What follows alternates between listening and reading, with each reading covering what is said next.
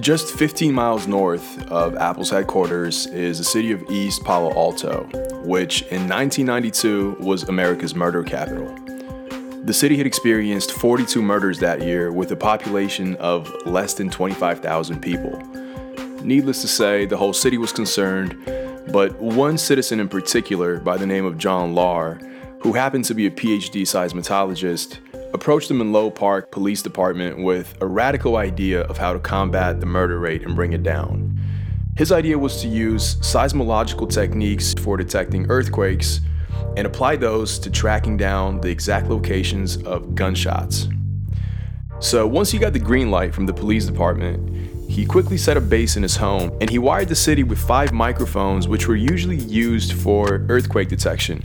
He tweaked them a little bit, he upped the samplings rate, and he used a technique called acoustic triangulation, which basically means that when a gunshot takes place, each microphone listens to how long it takes to record the sound, and when you compare the distance, you can actually pinpoint the exact location of the gunshot. Cell phones actually use the exact same concept with cell phone towers, and if you watch a lot of murder mystery shows, a lot of cases are actually solved by pinpointing the location of a phone call using triangulation techniques as well.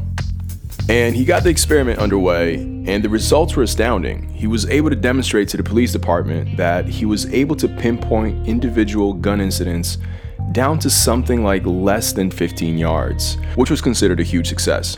So much so, in fact, that a startup company called ShotSpotter picked up the technique and further developed the technology.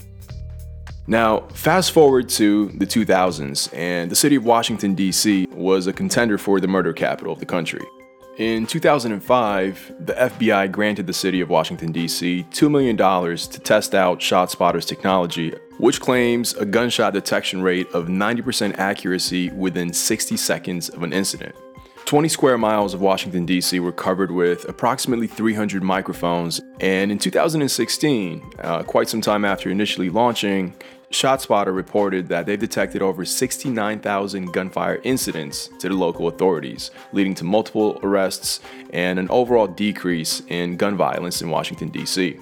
Since then, dozens of cities across the U.S. have adopted the same technology and are applying it currently with an equal success rate. Unfortunately, in the past 10 or so years, we've seen this drastic uptick in domestic terrorism and mass shootings in the United States. So it's only natural that interest has been expressed in applying this technology to indoor use. Savannah's College of Art and Design have expressed interest in testing out ShotSpotter's technology on their campus, which is a great initiative. But the problem here is that the system would cost around $50,000 per school. Now, this is great for colleges and institutions that could afford to stomach the bill, but even so, the bigger problem is that it's still geographically confined to a very limited area, meaning that we can't apply this to every single city, town, and village in the United States.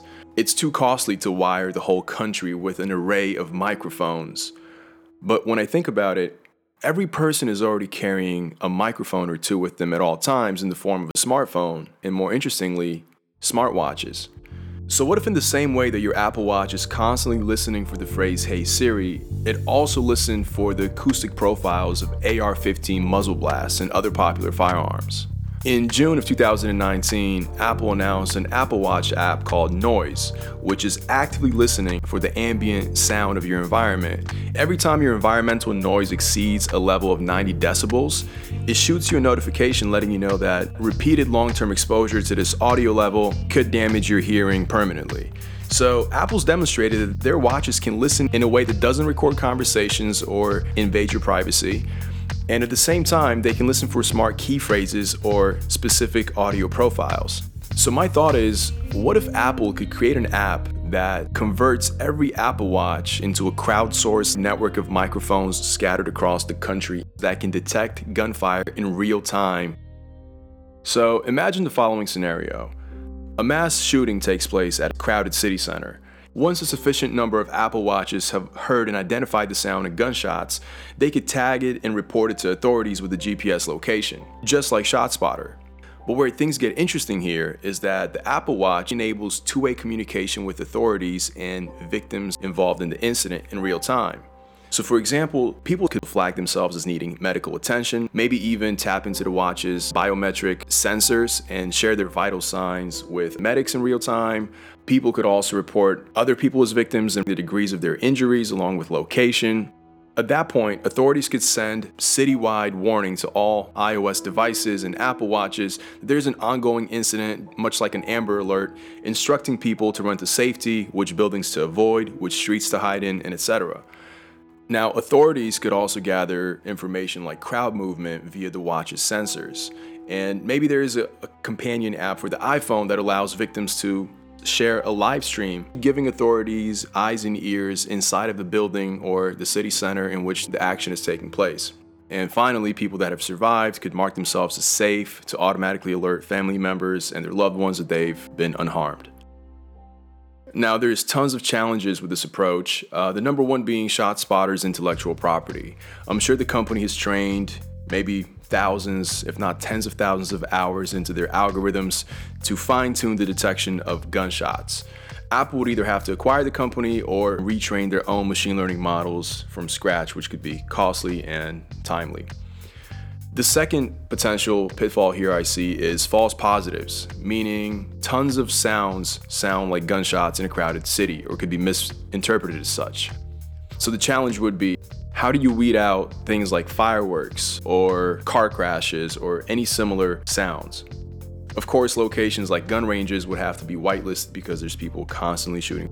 So the challenges are probably endless, but I'm an optimist in the sense that I believe that technology with enough passion could overcome these problems. Anyways, let me know what you think, and until next time.